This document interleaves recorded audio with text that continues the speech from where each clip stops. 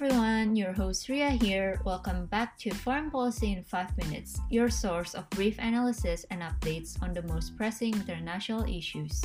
Today's episode will talk about the evolving role of social media in politics and the call for universal regulation of it.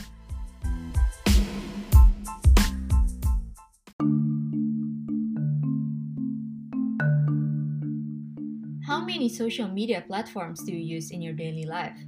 From Facebook, Twitter, to communication services like WhatsApp and WeChat. It's fair to say that even before the pandemic, social media has long become this platform where we can get the latest news, talk to our friends, and get into debate with strangers all in one place. As much as social media has changed the way we conduct our daily lives and interactions, it has also revolutionized politics. In 2007, Obama started his presidential campaign through a tweet on a platform that was only 1 year old at that time.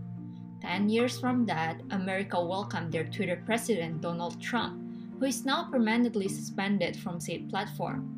How do we get here, and just how big is social media's influence on our political lives? During the 2009 Moldova civil unrest and the Arab Spring of 2010 to 2011, social media such as Facebook and Twitter were initially credited as space for the oppressed people to raise their voices, organize, and eventually topple their autocratic governments. In countries where the flow of information is tightly controlled by the government, social media also helps spread candid news from inside of the area to a much wider audience. Outside of conflicts, social media is also used to aid in campaigns. For candidates, social media is a place where they can easily rally supporters without going through all the hassles of mainstream media like TV and printed news. But with social media's free and easy access, there are also risks of widespread false information, misinterpretations that led to persecutions, and bilateral quarrels, all waiting to occur just a click away. Former US President Trump and his endless streams of controversial tweets is a notable example. His tweets often promote hate speech, racism, and bigotry directed to the general public and sometimes to contest other leaders, such as Iranian President Rouhani and North Korean leader Kim Jong-un. His tweet calling Kim Jong-un Rocket Man almost escalated into a direct conflict between Washington and Pyongyang, and him live tweeting about important policy decisions on his timeline often causes more harm than good for the American foreign policy. On his last days as the US president, Trump was finally suspended from Twitter due to the risk of future incitement of violence. The decision was made after the Capitol riot that was done by Trump supporters, who are fueled by his last two tweets in their attempt to overthrow the results of the presidential elections. The response was mixed.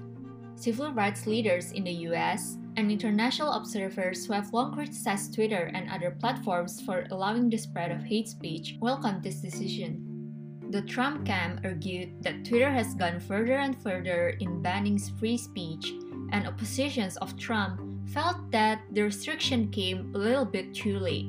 In India, another debate recently arises.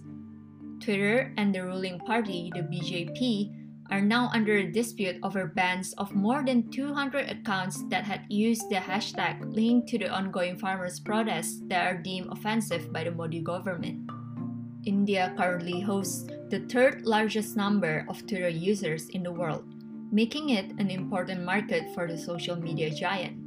For a long time, there's this delicate balancing and push and pull between the Modi government's ever-increasing censorship demands and Twitter's will to oblige due to their commercial interests. In a time where the world has become even more aware of the effects of social media on security, both domestic and international, and as individuals and groups, calls to regulate social media and the internet became even louder. But on the other hand, tighter regulation gets problematic in the face of freedom of speech and government sovereignty. So, are common international guidelines regulating social media conceivable? According to international laws, states are allowed to exercise their jurisdiction in the territorial principle. Their internet, however, is an intangible territory beyond the physical borders of nations, and there is no international agreement to regulate that yet.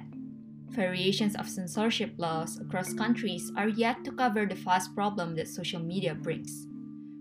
Questions on states' jurisdictions, the scope of contents that are considered abusive and problematic, when or whether the social media companies can be held accountable for their users' contents, guidelines for content or user removals, and the geographical scope of such actions are yet to be answered.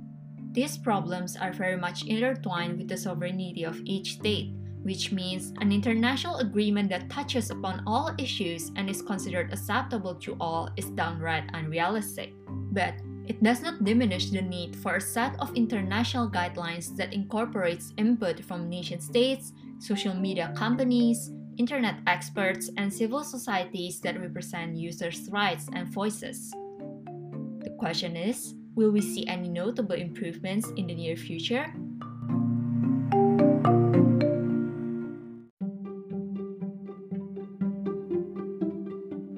That's it for today's episode. If you like our series, don't forget to share and follow us at Foreign Policy Talks.